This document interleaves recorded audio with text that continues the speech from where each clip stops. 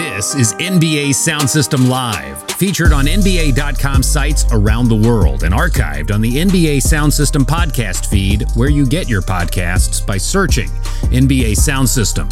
Thank you for joining us. Follow us on Twitter, Instagram, and Facebook, each with the handle at NBA Sound System, or visit us at NBASoundSystem.com for more. Now, NBA Sound System Live. It is indeed NBA Sound System Live. Carlin Gay alongside Scott Rafferty. Glad you're joining us wherever you are, however you're doing so. A reminder, if you haven't already, you can find us on iTunes or wherever you get your podcasts, typing in the NBA Sound System, the name, and go ahead and subscribe, like us, leave a comment, give us a 5-star like. We haven't had one of those in a while, so why not do us a favor and let us know that you're enjoying what you hear. Scott, how you doing, my man? Colin, I think last time we did this, I was saying I was doing better than the Miami Heat, and I think it's only fitting that to say that I'm doing a bit better than the Milwaukee Bucks right now. So yes. Yeah, it hasn't been good in Milwaukee, but we'll maybe shed some guiding light for them, a light of optimism for them coming up in a little bit here. We are going to talk and get your thoughts, Scott, on the Monty versus Tibbs situation. Thibodeau coming away with Coach of the Year. Do you agree, disagree? We'll find out in a little bit. The Phoenix Suns, are they the best remaining team in the Western Conference? We'll discuss that. And how will the Philadelphia 76ers slow Trae Young down? All those questions will be answered over the next little bit here on NBA Sound System. But we have to start where the world is, the basketball world. Their attention is focused on Brooklyn and Milwaukee. The Milwaukee Bucks looked, unbeatable, basically, against the Miami Heat. Swept them right out of the playoffs. None of the games were competitive other than the first one. And now it's been the reverse of that. The first two games against the Brooklyn Nets have not been competitive. The Bucks look like they are outmatched, overpowered, everything in between. What's your early thoughts on the Bucks-Nets series so far? My early thoughts are that it hasn't been great for the Bucks, and I feel like pretty much everything that could have gone wrong for them has gone wrong. Game one was tough because it's, game one's in Brooklyn. The Bucks had a little bit of a break from their last series. They also, if you remember correctly, they had a really rough offensive game against the Miami Heat in game one of that first round series. So, that almost, and it was weird, like James Harden got injured within the first minute of the game. So, you can kind of throw that game plan that they probably had going into that game one out of the window. There was a lot of things that were kind of weird about that game. But game two, the Nets came out almost like, like sharks in the water. And it's just, I wrote something after game one about how the Nets this season, even without James Harden, were basically scoring at the league's best rate when two of their other All-Stars were on the court. And you've seen it in these two games. Like this Bucks defense is fantastic. They had the best defensive rating in the league the last two seasons. They slipped to, I think it was like 8th or 9th. They were still top 10 this season. But like a lot of these schematic things that they changed this season, bringing in a PJ Tucker, switching more during the regular season, like they took that hit defensively in the regular season, hoping it would pay off in the playoffs. And the Nets are just absolutely picking them apart so far. There's, I'm sure we'll get into, there's some reasons to think that, maybe the Bucks can pick it up in Milwaukee, but their backs are against the wall right now. They're going into a must-win Game 3 in Milwaukee. The Nets just look like the superior team just all around. They really do. I like you, had a lot of optimism around this Bucks team this year. A lot of the changes I think I was on board with.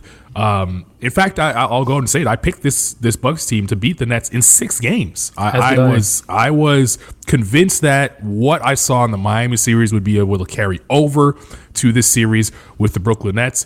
And I know the defense is, an issue, and especially when you give up 125 points in a game, everyone's going to look at the defense and say that, that's really where the Bucks need to focus on. And do they need to focus on defensively? Absolutely. I think that obviously they haven't, played their best defense so far in this series. But I'm really more concerned about the offensive end because they right now are averaging 97 points per 100 possessions in the first 2 games against the Brooklyn Nets. And I don't think I've seen the Nets do anything that we haven't seen other teams do before to the Milwaukee Bucks at this juncture in the series. You can say that they've missed shots. That's easy. I get that. But it's the type of shots that they're taking, the walk-up threes, and by guys that you would think who are in, that have playoff, composure. Jrue Holiday specifically, he had a much better game 2 than he had game 1. But then in that game 1, when the dish was running away with the spoon a little bit, he was walking up and taking threes that, under normal circumstances, I really had to scratch my eyes and say, is this Eric Bledsoe playing? I thought they traded him. I thought they got rid of him. But he had the same sort of mistakes offensively that he had, that Eric Bledsoe would suffer with. And it's like almost like, because they know that Brooklyn is going to score, and because how easy they're making it look offensively, the Bucks are getting away from. They're trying to keep up and trying to get home runs rather than just hit singles and stay within striking distance. And we haven't seen the Nets go through any long scoring drought, even with KD and Kyrie not on the floor. Like, the bench is coming in and still scoring at a high clip. But I am really concerned about the offense more so than the defense. It's funny. I was looking up some stats this morning because I was curious, and one that I think speaks to how this series has gone so far is that in the regular season, the Bucks averaged 255 passes per game. That was near the bottom of the league, but through 2 games of this series, they're averaging 208 passes. So they're averaging like 50 less passes so far in this series. What's interesting is that the Nets are the opposite. They averaged 277 passes per game in the regular season, and they're up to basically 300. And I think the funny thing is, like, going into this series, you would have thought, okay, you have a Nets team that has 3 of the best isolation scorers in the league. You would have probably thought the stats to be like the Nets aren't moving the ball as much because they lean on that one-on-one play style, and the Bucks would be the team that's moving the ball around. But that just hasn't been the case. And again, like, the Nets are just picking them apart. There was one play in game 2 which jumped out to me as soon as it happened. And Kevin Durant had Jrue Holiday on him, took a couple dribbles, pulled up like he was going to rise up for a jumper at the free throw line, and Giannis helped off of Kyrie one pass away to prevent him from getting an open shot. Kevin Durant kicked it to Kyrie Irving. It's Kyrie Irving, so Chris Middleton leaves the guy in the corner to rotate over to him. Kyrie moves the ball to the corner. The guy open is Joe Harris, who has led the NBA in three-point percentage twice in his career, and a corner 3 is basically a layup for him. And it just speaks to like how difficult this team is to guard, even with just 2 of those guys, and they're moving the ball around. And I do actually think the Nets do deserve a lot of credit for how they are playing defensively. Like, this wasn't a great defensive team in the regular season, but I do think, that they're playing Giannis pretty well. Like, give Blake Griffin credit. He's not the biggest or longest defender, but like, he's super strong, has a really low center of gravity. He's using his physicality well to, I think, keep Giannis out of the paint, especially in that game 2. And I think just kind of the rotations that they're making defensively, like they're forcing the Bucks to play the way that they want them to play. And like you said, like, it just feels like the Bucks have no rhythm right now. And almost have no identity. Like, it feels like they're really kind of grappling with that, which really jumps out after that first round series against the Heat, where they just looked super confident on both ends of the court. Yeah, you're absolutely right about that. But I hope that I didn't come across feeling like I don't want to give the Nets credit for what they're doing defensively to disrupt the Bucks, because they're doing exactly what they should be doing and making life tough for the Milwaukee Bucks. My problem with this is that I'm looking at, if I'm the Bucks, this is the third playoff round in a row where you run into the same sort of defenses or similar defenses that you've seen that have defeated you before, and it seems like they still can't figure it out. And Miami didn't do much to stop Milwaukee because they just didn't have the pieces to do it.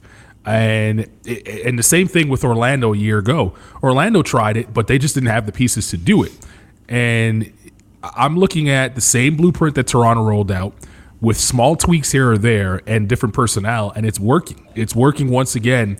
And you have, Blake Griffin, who's not known for his defense, even in the prime of his career, wasn't known for his defense, has a blueprint and is following it to a T, and he knows he has a ton of help as well. So it's on Bud, it's on the Bucks to really figure it out offensively. I think there's a couple ways that they can do that. I really want to see Giannis in pick and roll situations as the roller. Not everyone goes crazy about what Giannis can do as a pick and roll ball handler and how he's added this new dimension to his game and everything else, and it's great. Don't get me wrong, it's absolutely great that he's able to do that. But I think when you run into quicksand and you run into this muddy area that they are on offensively where shots aren't falling, there's no rhythm. I think an easy way to get some rhythm is to allow Giannis to be a screen and roll guy, and sometimes he's just going to be a gravity roller. He's not going to. I don't think the Nets are going to sell out to try and stop him from rolling all the way to the basket because the Bucks have shooters. But if they do, that you have that option that you can kick out to now. Gunners on the perimeter that can knock it down. And then on top of it, you have two really good ball handlers and decision makers in screen and roll scenarios in Jrue Holiday and Chris Middleton that are super efficient in those, situations that in not so much Jrue Holiday's situation, but definitely Chris Middleton's situation, who's dying to find some rhythm. He just hasn't been able to find it at all. And this might be able to simplify the game for him. Either he has the ball in his hand or he's standing in the corner waiting for an open pass, based off a Giannis Holiday screen and roll scenario. So I really want to see Giannis used as a ball screener and roller a lot more. And I think it will allow him to get easier looks at the rim when things are slowing down. It'll allow him to get into a rhythm, see the ball go through the hoop, and put him in this different scenario where maybe he makes a play off of the secondary role. Maybe he's going to get fouled more, and that might be problematic, but at least you put him in a situation where he doesn't have to think as much and read as much defense or offensively, and maybe give the Nets a different look than they don't have right now. Yeah, another play that came to mind when you were speaking through that, like there was one possession in game 2 where Giannis was facing up Blake Griffin out of the post. And Blake did his thing, kind of held his ground, but Bruce Brown made a really nice rotation from the perimeter and basically pounced on Giannis as he was spinning. So he didn't know that help was coming until he was like halfway through his spin and he kicked it out. But by that point, Bruce Brown could close out, and they got a stop. So it's those situations that you're talking about. It's like when it's in isolation, everything slows down, that they can kind of load up on him and game plan around him. Because like you, I mean, it does seem, I haven't looked at the numbers or anything, but it seems like when they're getting out in transition, when they're using Giannis as a screener, it feels like also, I don't really remember seeing them do the whole like park a guy in the dunker spot when Giannis has the ball, which is what they were doing all season long. I think that's what's really stood out to me in these first couple games. Is like right. The Bucks made all these things, tried all these different things in the regular season, and we just really haven't seen it through 2 games. Right. And now your back's against the wall in a must-win situation, and what do you do? But yeah, getting the offense flowing, moving the ball more, using him as a roller, a cutter, maybe playing smaller in times, but I mean, the problem with going small is that, I mean, I looked at Kevin Durant's isolation numbers in the playoffs today, and they're absolutely outrageous. I mean, the guy is generating nearly half of his scoring either in isolation or the post, and he's basically doing it at the most efficient rate in the league. So if you go small, he can score against pretty much anyone one-on-one on this Bucks team. I mean, he's scoring at ease against PJ Tucker. Right. He had a couple incredible plays against Giannis in game 2, who's the reigning defensive player of the year, and they play 5 out. So if you crash on him, he's kicking out to Blake Griffin, who was like a 40% catch and shoot 3-point shooter this season. They're swinging the ball around to a Joe Harris, a Kyrie Irving. Like, this team is just so good offensively that if they can muck things up just enough defensively, you basically have no chance. Well, I said it before, and I'll say it again. This series, to me, the NBA champion comes out of it. I really do believe that. I think this is the finals, the pseudo finals, and right now it looks as though, the Milwaukee Bucks are losing their shot at winning the NBA championship here in the second round, which is weird. The 2 things you said there, and we'll quickly touch on, and I'll move on. I don't want to see PJ Tucker guard Kevin Durant anymore. I want to see Giannis guard Kevin Durant. And according to the NBA matchup data, this is the top 3 in terms of the Bucks that have defended him. PJ Tucker's obviously spent the most time on him, almost 50 possessions, partial possessions so far. And then we go down, and it's Chris Middleton, it's Jrue Holiday, and Giannis is 4th on that list. After Giannis, really shut down Jimmy Butler, I thought he had turned the corner and figured out, you know what? forget about playing the softball stuff. I'm going to try and guard the best, player on the other team, take that upon myself, and maybe not do it. He doesn't have to do it, every possession. But when the guy gets rolling, it's time to switch on. And we just haven't seen enough of that. Granted, Kevin Durant's a different beast than Jimmy Butler, and he could beat you in so many different ways. But I think Giannis has the length, the size.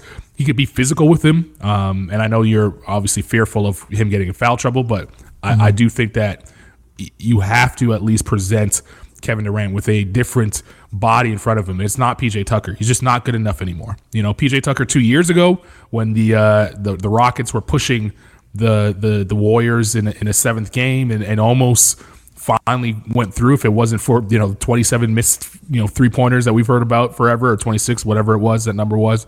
That's not the same PJ Tucker anymore. It's almost 3 years ago now. So he's not as fast and light in the feet anymore. And honestly, he's worried about switching out shoes more than he is trying to stop Kevin Durant. So that's the one thing. And the second thing I think escaped my mind because I'm reminded and got upset about the fact that PJ Tucker wore so many shoes in a blowout loss. PJ Tucker, you got to be kidding me. You had 2. Did he finish with 2 points? I don't have the stats in front of me, but I do remember him picking up 2 early fouls, and it wasn't one of PJ Tucker's best games. But he had 3 different pairs of shoes on. This is his stats from game 2. 2 points, 3 rebounds. He went 1 for 2 from the field, and it was a -9 on the floor. And he only had the 2 fouls, Scott. So he picked up those 2 fouls early, and we barely saw him after that. I don't know. That -9 isn't that bad actually in the grand scheme of things. But he was off the floor, I guess, for that big run in that second quarter. I guess with the 2 fouls, so that might have saved him there. But he wore more pairs of shoes in game 2 than he scored points. That can't happen. That just can't happen. I don't want to see PJ Tucker, worried more about shoes when you're down 49 points in a game where. Honestly, you're going to have to try and beat this team 4 of the next 5 times, and you're worried about switching out shoes. Like, I get that was premeditated. He probably had that plan going into the game. But when you see the game going the way it's going, you stick to the 1 pair. You have to stick to the 1 pair.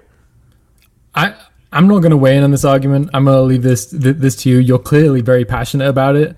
All I will say about Kevin Durant, it seems ridiculous to say that he's really hard to guard. But the thing when you have like a PJ Tucker or Giannis on him that makes him just another level of basically unguardable is that he's so good running off of screens, whether it's pin downs for little jump shots from mid-range or 3, but also handoffs. And having like PJ Tucker and Giannis fight through those screens, that was something else that jumped out from game 2 that just makes him so difficult to guard. Because then when you switch, some of the guys, even Drew Holiday's arguably the best defender at the guard position, or one of the best if it's Ben Simmons. But he has no answer against Kevin Durant. Another ridiculous stat, by the way, that I saw kind of floated around today. In the playoffs, KD is shooting 54.5% on tightly contested 2-point field goals and 43.5% on tightly contested 3-point field goals. And the combination makes up nearly 2/3 of his shot attempts. So he's just... If that doesn't say unguardable, I don't really know what does. He's in his zone. He's in his zone. Just for context, by the way, of me calling out Giannis to guard Kevin Durant, Jason Tatum in the 5 games spent 99 possessions on KD. By far the most of any Celtic. The next closest was Marcus Smart. He was under 30 possessions on Kevin Durant in that series. So partial possessions, that is, according to NBA.com stats. So it's not like Jason Tatum had to carry a heavy load offensively, given the fact that Jaylen Brown wasn't playing, Kemba Walker was in and out of the lineup. He was looking over, at starting lineup and sometimes seeing Romeo Langford, in the game, starting games for the Boston Celtics there, and he still took it upon himself to guard Kevin Durant. If Jason Tatum could do it, so can Giannis. So I do hope that we see more Giannis on KD. At least in the next 2 games and see what happens there. And for sure in game 3, because it's do or die now for the Milwaukee Bucks. Let's move on and talk about Trae Young. He's been incredible, Scott. He really has. Mm-hmm. And I'll be honest with you, he's better than I thought he was. And I don't think I was in the camp of, I can't sit here and say I was a fan in terms of, everything that came with the Trae Young and the half-court shots and everything else. But I think those moments, especially the ones that he had in his rookie year where the team was awful, but he put up big numbers, I just assume that it might be a lot of empty calories. He's obviously evolved his game from what he was then. But seeing him in winning situations and the way he's handling it and the confidence he's playing with, and it's oozing off of him that it's now oozing onto his team, that to me is something that I didn't take into consideration, that Trae Young would have that same sort of quality that Luka has, where if you know you have Luka on the floor, you always have a chance. And because Luka is so great, I think Trae Young's often in the shadows. Trae Young has that same quality too, where he's so confident in his game that just rubs off on you, and you start to play better with him on the floor. Yeah, he's pretty surgical. And what I mean, I know all the deep threes, the step back threes get all the attention with him, but I think my favorite part about his game is his floater. Apparently, according to ESPN, he made 4 floaters per game this season, which was the most in the league. And you saw it a lot in that game 1. Like whenever there's a drop coverage and he gets in the paint, that just feels like that's going to go in every single time he rises up for it. But I think what separates him from being like good in that regard and one of the best is that NBA.com's Kyle Irving made a good point about this after game 1, is that he's so good at disguising his floater and his like alley-oop passes to a Clint Capella or John Collins in those situations. And he's basically just playing mind games, sort of like we see with James Harden. He's really good at that. So, and to your point, very good three-point shooter, confident three-point shooter who can get hot. It feels weird because he's among the league leaders in assists per game the last couple seasons, but it does feel like his passing is a little bit underrated. Like he's a really, really good passer. And it's weird. It's weird that we say that because he's always at the top of the league in terms of assists per game, right? Like it's not like he's falling under the radar here with 5 assists under, and we kind of have to watch the games to see him perform well. He's up there. No, exactly, and that's why it does feel like it's a little bit underrated. And if you look at like the highest assist combinations this season, I think him to John Collins and him to Clint Capella were like 2 out of the top 6 assist combinations. So he's on that list twice with 2 different teammates, which is absolutely insane. So yeah, he's pretty surgical. I do think one thing that we haven't seen with him yet so far in this playoffs, and if they do make it out of this round, I don't know if we'll see it in this round, but if they do make it out of it, I think we'll see it whether it is the Nets or the Bucks, is that neither the 76ers or the Knicks really were able to target him defensively. And I think that's going to be the interesting thing to see moving forward, because not to compare him to Luka, but like Luka's not known for his defense, but I think he's big enough and smart enough to kind of get away on the end of the court. Like you can't just pick on him all the time. But I think of a team like the Nets or the Bucks, like they're going to put him in pick and roll after pick and roll. They're going to attack him, get him in foul trouble, wear him down. Sort of a way that we saw with like how LeBron did it to Steph Curry in the finals all those times. And Steph's turned into a good defender, but he was just the weakest defender on that group. But I think that's going to be like the next test for Trae Young. But I mean, offensively, this guy is passing everything that's been thrown at him so far. He's just been unbelievable, basically averaging like 30 and 10 in his sleep in the playoffs so far.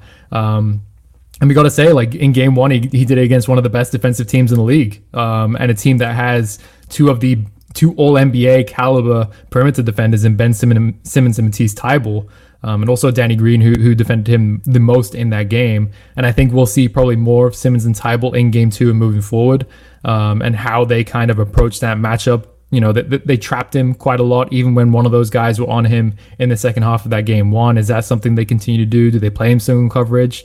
But he's just, I mean, he's a handful. And it's interesting. It's similar with Devin Booker too. I feel like he's someone who I've always been a Devin Booker fan. But there was a part of me, I mean, everyone going into this playoffs, it was like, this is his first postseason. What can we really expect?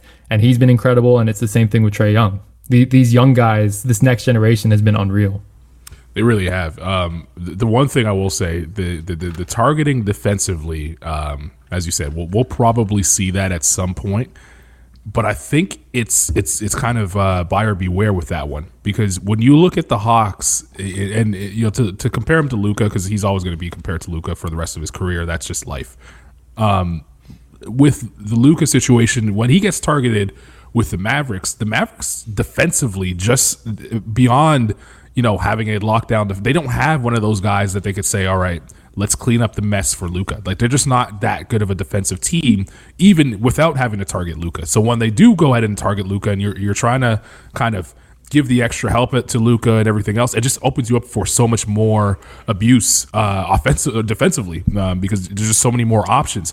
This Hawks team around Trey is really good defensively, and probably didn't get credit for how good they were post All-Star break. Like, they were nearly a top 10 team, in terms of defensive rating after the All-Star break. They're probably a 1 point separated them from them and sixth place, which was the Warriors. So you can try and target Trey, but you're getting out of your rhythm offensively by doing that, because you're now forcing things to try and attack him. And then the secondary options, you're now putting your situation where you're throwing it to, I guess, subpar players, and plus defenders are in front of them. No one gives Bogdan Bogdanovic enough credit for how good he is defensively, me included. I didn't think he was as good as he is. He's showing that he definitely gets his hands on balls. He deflects a lot of balls.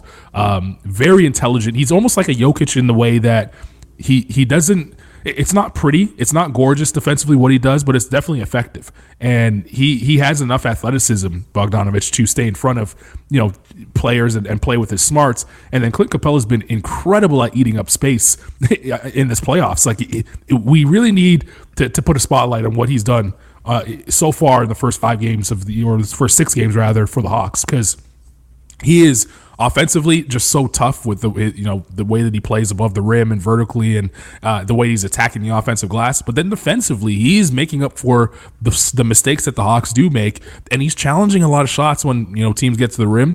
And he's not afraid to meet you right at that dotted line when you turn the corner on a pick and roll situation. So everyone's going to look at Embiid going for 39 and think that Capella wasn't effective in that game, but he was in so many different ways.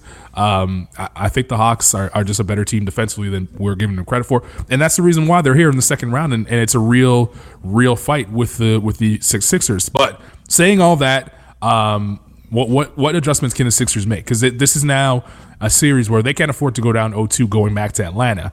And I think that they made those adjustments already in that second half of game 1 that got them back in it and maybe almost got them a win. Do you see them carrying that over? I do. I think the Hawks just came out with a purpose in game 1, and it felt like they just kind of punched the 76ers in the face, and the 76ers didn't know how to recover until, I was going to say too late. They almost actually won that game despite being down by, I think it was like 26 points at one time. But they ramped up their aggression in the second half. I thought Matisse Thybulle did a good job on Trae Young, even though he picked up a couple fouls. Same thing with Ben Simmons. Like, I think we're going to see more Ben Simmons. I feel like the 76ers have to put more Ben Simmons on Trae Young, show him some more length, be more aggressive with him as well. I think that's going to be it. This Hawks team is more than just Trae Young, but at the end of the day, he's the straw that stirs the drink. You know what I mean? So if you can kind of make things difficult for him in a way that we haven't seen yet in the playoffs, that's going to have a trickle down effect on the rest of this team. One thing about Clint Capella, by the way, everything you said, like that whole first round series, their game plan against Julius Randle was basically send him baseline to where Clint Capella was to help. And they shut him down and the Knicks down, and that's just a testament to how good he is defensively. So, and like you said, him being a lob threat offensively helps him out a ton in that regard as well. So it's going to be a fun series. I didn't know what to expect going into it because obviously Embiid's health. That's the biggest story in this series, if he's healthy or not, and whether or not he can go. But it does look like it's going to be more competitive than I thought it was going to be. And I'm fascinated to see how they kind of approach that Trae Young matchup from the get-go in game 2, because they threw a number of different things at him. Clearly the first half, what they did was not working, and I think they're going to be better prepared for it in game 2.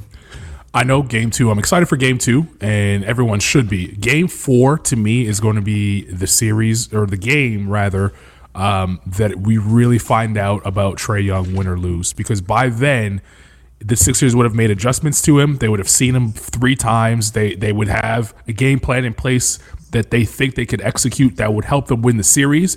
And if Trae Young sees all of this, figures it out, and is still able to play as well as he has in game 4 beyond that, then we're talking about a top 12 player in the league. And don't take that lightly, because this league is really good, as you just mentioned. A lot of names in this league that are in that 7, 8, 9 range that could be, the best player on a championship roster. And Trae Young, I don't know if I still have questions on whether or not he could be the best player on a championship team, but I think a lot of those would be answered in Game 4 and beyond if he's able to kind of win or lose, but figure out the Sixers defensively, because this is probably going to be the best defensive team that he would see in the playoffs this year. The Nets have been incredible, but they don't have Tybalt. They don't have Ben Simmons. They don't have a protector like Joel Embiid, just in case things don't go the way that they want to go. And in Danny Green, even though he got cooked by Trae Young in Game 1, he's still a really good defender,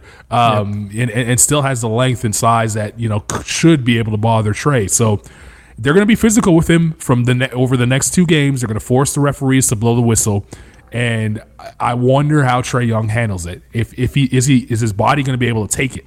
Is he going to be ready to kind of still perform at a high level, knowing he's going to take contact? Is he going inside to drop that floater? Dwight Howard and him are going to get into it. It just feels like it's going to happen, right? Like Dwight Howard is going to leave an elbow out there a little too long as Trae Young's in the air with one of those floaters, targeting the rib area. It just feels like Dwight is going to do something that goes over the line, and the Hawks are going to have to step up and kind of defend him. But that's going to be in the back of Trae Young's mind every time he goes to the rim. So very interested to see how things shift here after Game 2. That's Game 2 of that series. And quickly before we move further, Clippers Jazz. Quick prediction there. What do you think happens? Ooh, you put me on the spot. I could go first if you're not ready for it. Well, I know what you're gonna say. But I mean, are we gonna talk about how you kind of puffed your chest up last week about picking the Mavs to win that series, and we're gonna ignore what happened in Game 7? They were close. That was a heck of a series. That was a great series. I've gone back and forth on this. I think my gut just kind of goes with Clippers in 6 or 7, just because ultimately they have the best player in the series in Kawhi Leonard, and I'm very curious to see how. I'm assuming they're going to play small after the success they had. Right. Maybe not all the time, like they did in the Mavs, but I think they're going to play small and kind of see how the Utah Jazz adjust. In saying that, I mean, the Jazz have been incredible on both ends of the court all season long. It would not surprise me if they won this series. They're a very good team. But my gut just kind of says Clippers, mainly because of Kawhi. And they showed a lot of resilience in those last 4-5 games in that series against the Mavericks. Off air, I've been very vocal about the fact that I think people are underrating the Jazz, and I thought that they would destroy either team that came to them in the second round series, whether it be the Clippers or the Mavs.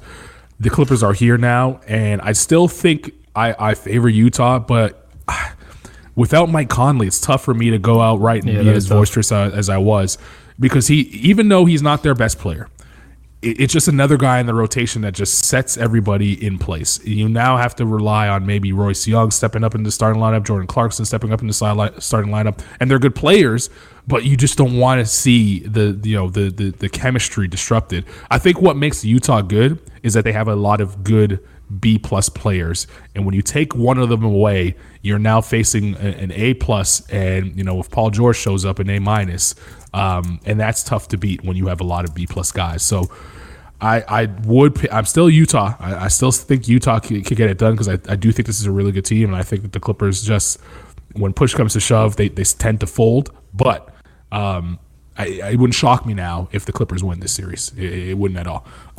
So that's quick on that one. I'm sure we'll have more on it next week. But Suns, are they the best remaining team in the Western Conference, Scott? Like, they look really good in Game 1.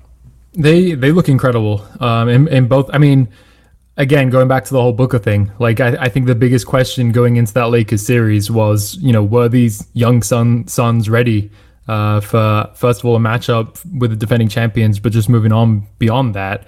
And every single one of them has answered the call. I mean, Devin Booker's been incredible. DeAndre Ayton on both ends of the court has been a monster. Mikal Bridges has basically continued to do what he did during the regular season.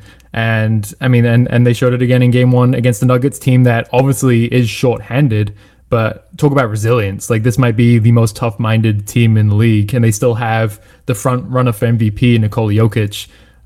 So that was another incredible performance by them.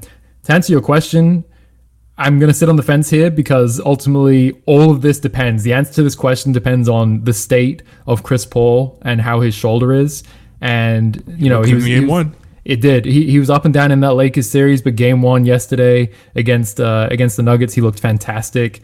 That run that he had, I think it was in the fourth quarter, to kind of basically seal the deal. Like that's Chris Paul. That's what he does. That's what we know him for. So if they can kind of get that version of Chris Paul and they can continue to fire on all the cylinders that they have been to this point with the other guys, they sure look like a team that could win the title this season. I mean, they've been monsters on both ends of the court during the regular season. Again, they answered that first test in that first round. And as much as I love this Nuggets team, I mean, this is Phoenix's series to lose. Yeah, it really is. I think the Suns are just too much firepower, and I hate the narrative that tends to happen when players go out of the lineup and a team still performs at a high level. Like I'm tired of seeing the Jamal Murray, like the Lakers or the Nuggets could be better without Jamal Murray. Like I just think that's nonsense. Anyone that says that is just is trolling. Jamal Murray is the second best player on the team. I love Michael Porter Jr., but he is the third best player when all systems are a go. And without Jamal Murray, you're seeing the difference between a team that is focused and able to play at a high level and a team that's not. And the Nuggets, they've had a great year, but it's gonna come to an end here because Phoenix is just clearly better on so many levels. And even if Jokic has MVP type numbers, which I assume he will at some point, they just don't have enough firepower to deal with this team, being Phoenix. So I do expect the Suns to get back to the Western Conference Finals and Chris Paul to maybe punch his ticket to the NBA Finals for the first time in his career. That would be great. Lastly here, speaking of the Suns, their coach, Monty Williams, comes up short in his bid for Coach of the Year. Tom Thibodeau wins that. Great season for both teams, the Knicks and the Suns. But what's your thoughts? A lot of people are saying that Monty should have won Coach of the Year. In fact, he got more first place votes, if I'm not mistaken, and Thibodeau wins the award. Yeah, you're right. We had a good talk about this on one of our calls today with our NBA.com global team. And I think one of the interesting things, I thought Monty Williams deserved Coach of the Year. I'll just get that out there. I think Tibbs had a fantastic season. Obviously, is worthy for this award. I'm not going to argue too heavily about that. But I do think the interesting thing about this is, the Knicks were probably the most surprising team in the league this season. Like they were going into the season, they were expected to be one of the worst teams in the league, like 28th to 30th kind of range. And the jump that they made, buying in defensively, like Tibbs deserves a ton of credit for that. But I think with Coach of the Year and also most improved, the individuals who get that, it usually goes to the most surprising or the biggest story in that regard. Whereas I think it was almost more difficult with what Monty Williams did. Like, yes, this Suns team went 8-0 in the bubble and showed they have the ability to rise to the occasion. But to take that team, add Chris Paul, get everyone to buy in on both ends of the court. This team was top 10 offensively and defensively this season, and come up, I think it was one game shy of the Utah Jazz for the best record in the league. Like, I think there's just something to say to not only meeting expectations, but absolutely shattering it and putting this team into a position where, obviously, this is a regular season award. And now that we know they're kind of, 7 wins away from an NBA Finals. But they did. I mean, everything pointed towards them being like a legitimate title contender all season long. And to get them there, that's just ultimately why I would have given Monty Williams the edge in Coach of the Year and why I had him first on my ballot. Not an official ballot, didn't have a vote, but on our fake ballot, I guess, I had him at number 1 and Tibbs number 2. But again, not to take anything away from Tibbs, had a fantastic season. The way that he helped turn around that Knicks team, huge market team, obviously deserves a ton of credit. But yeah, I sided with Monty on this. Yeah, as you know, I wasn't too upset that Tibbs won the award. It honestly could have went either way for me. And you're right. I don't think people knew that Phoenix was going to be as good as they are. In fact, they're plus 4,000 to win the NBA title to begin the year, and that was the exact same odds given to the Portland Trailblazers and Houston Rockets to start the year. Were at plus 5,000. So it wasn't like they were in the same area as the Houston Rockets and the Portland Trailblazers, and they obviously exceeded all expectations. But when you look at the New York Knicks, the Knicks they had the worst odds in the league to win the NBA championship. The worst odds. It was them tied at the bottom with the Cleveland Cavaliers and Detroit Pistons. The worst odds by far in the league. For them to finish fourth with home court advantage going into it, they were projected to win 21.5 games. They won 41. And obviously Randall took the step that I don't think people would have seen coming. RJ Barrett found his jump shot. That helped. And then there was piecework across the board. Nerlens Noel had a terrific season. I think he's going to get paid big time this offseason by a team. He also had to deal with some injuries. Mitchell Robinson was probably going to be counted on to take a leap to at least get them into a play-in game. He was, non-existent for the season. They had to find Derrick Rose in a trade. So he had to weather a lot of storm in New York, and he was able to do that. One of the best defensive team in the league in the regular season. They were still really good defensively in the playoffs, but they just couldn't score. So Tibbs was able to get the job done with limited resources in New York in terms of the high end players, and to get them to the 4th seed in the East, I think is incredible. And it's a little bit of a gift and a curse because he's going to win this Coach of the Year award. There's going to be high expectations coming into next season for this Knicks team that I don't think they'll be able to reach, because when the rest of the East gets back to normal, it's going to be tough for them to compete at the high level. The Raptors had a down year. We saw what happened in Washington to start the year. Obviously, they came on strong on the back end of the season when they got healthy. But if you assume, even if they keep this team together, you assume that they get healthy, they're not going to be toiling around at 10th and 11th next season. Who knows what happens with Indiana? But I think the Knicks would be competing with an Indiana, Chicago in that area. They're going to have a full year now with Zach LaVine and Nikola Vucevic. Yep. They're gonna have a full year with that guy, and that's a tough team that the Knicks are gonna have to compete with. And that area, that kind of unit that they're competing with, they're gonna be competing for 8, 9, 10 in the Eastern Conference, because Boston, you assume, is going to get better when Jaylen Brown's healthy and Jason Tatum's on the floor, and they didn't get a chance to play a lot this year with all the health and safety. You look at the Hornets; they're still going to be right there with in that mix. And I don't think the Nets are going to get any worse than what they are now, and same with Milwaukee and Sixers. So it's going to be tough for the Knicks, to hold on to that number 4 seed next year. So this offseason is going to be big for them, and the expectations are going to be so high. So it's a little bit of gift and a curse for New York. And they have money to spend. Well, they could have money to spend this offseason. They do, but who do you spend it on? There's not. Well, that's the thing. Needle movers, right? Yeah, it's going to be fascinating to see how they spend that money and kind of how they build up this team after what happened in the playoffs. But I mean, the Suns are in a fascinating situation too. They're obviously. They have Devin Booker. They have a younger core that is very clearly more prepared for the playoffs and the kind of the big stage. But I mean, Mikal Bridges is going to be up for an extension. DeAndre Ayton's going to be up for an extension. There's already been some talk about Chris Paul potentially declining his player option and signing another 3 or 4 year deal. Like, the Suns, depending on how these things go, are going to have a very busy offseason where they're paying a lot of guys. And obviously, depending on how far they go, they're going to have big expectations in a West next season that's going to be absolutely loaded. I mean, we don't have to, but we can go through all the teams like you just did in the East. A Golden State Warriors team getting Klay Thompson back. What does Portland do? Dallas, what do they do after their 7-game loss to the Clippers? Do they kind of retool around Luka? So this all comes back to one thing, which is I think the NBA is in a pretty good state right now. You look at these next generation of players and how they're playing. Guys like Luka, guys like Trae Young, Devin Booker, DeAndre Ayton, all these guys are stepping up. And just generally, like it does feel like there's just so many teams that can kind of make a leap or even just be in playoff picture next year. It's all in all, it's a pretty exciting time.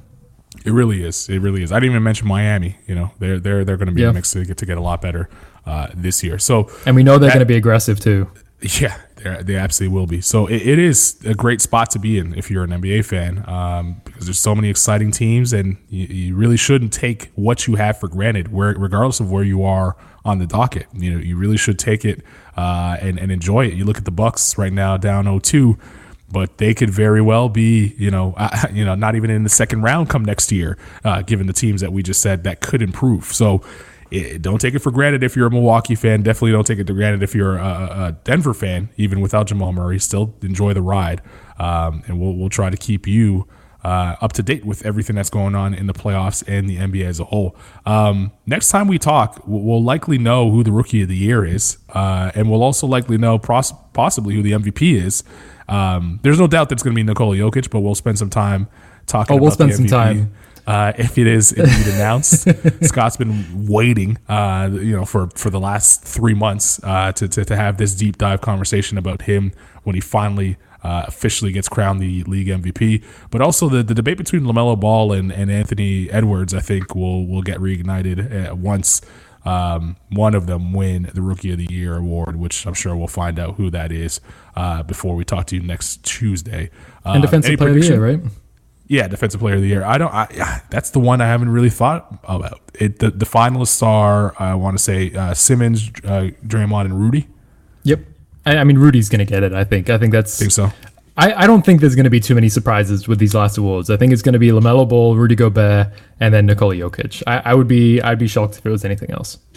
Fair enough. Well, regardless, we'll spend some time giving them credit because a lot of those players, especially Rudy, who's about to hit history if he's able to win this Defensive Player of the Year award, to spend some time on it. And LaMelo Ball or Anthony Edwards, either or of them, I think they've had both incredible seasons. And if it's LaMelo, what he did in a short amount of time, we definitely need to spend some time on that. So we'll bookmark that for next Tuesday, 3 p.m. Eastern, noon Pacific across the NBA Global Networks.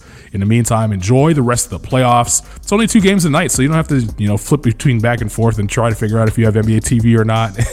Hopefully you do have it and it's not blacked out in your area. All that chaotic stuff that happens in the postseason when you're trying to see Damian Lillard go nuclear on a team and you can't figure it out and can't find it. But we don't have to worry about that no more. All the games are available on TNT and ESPN. So enjoy the playoffs. We will catch you next Tuesday, 3 p.m. Eastern, noon Pacific, right here across the NBA Global Networks.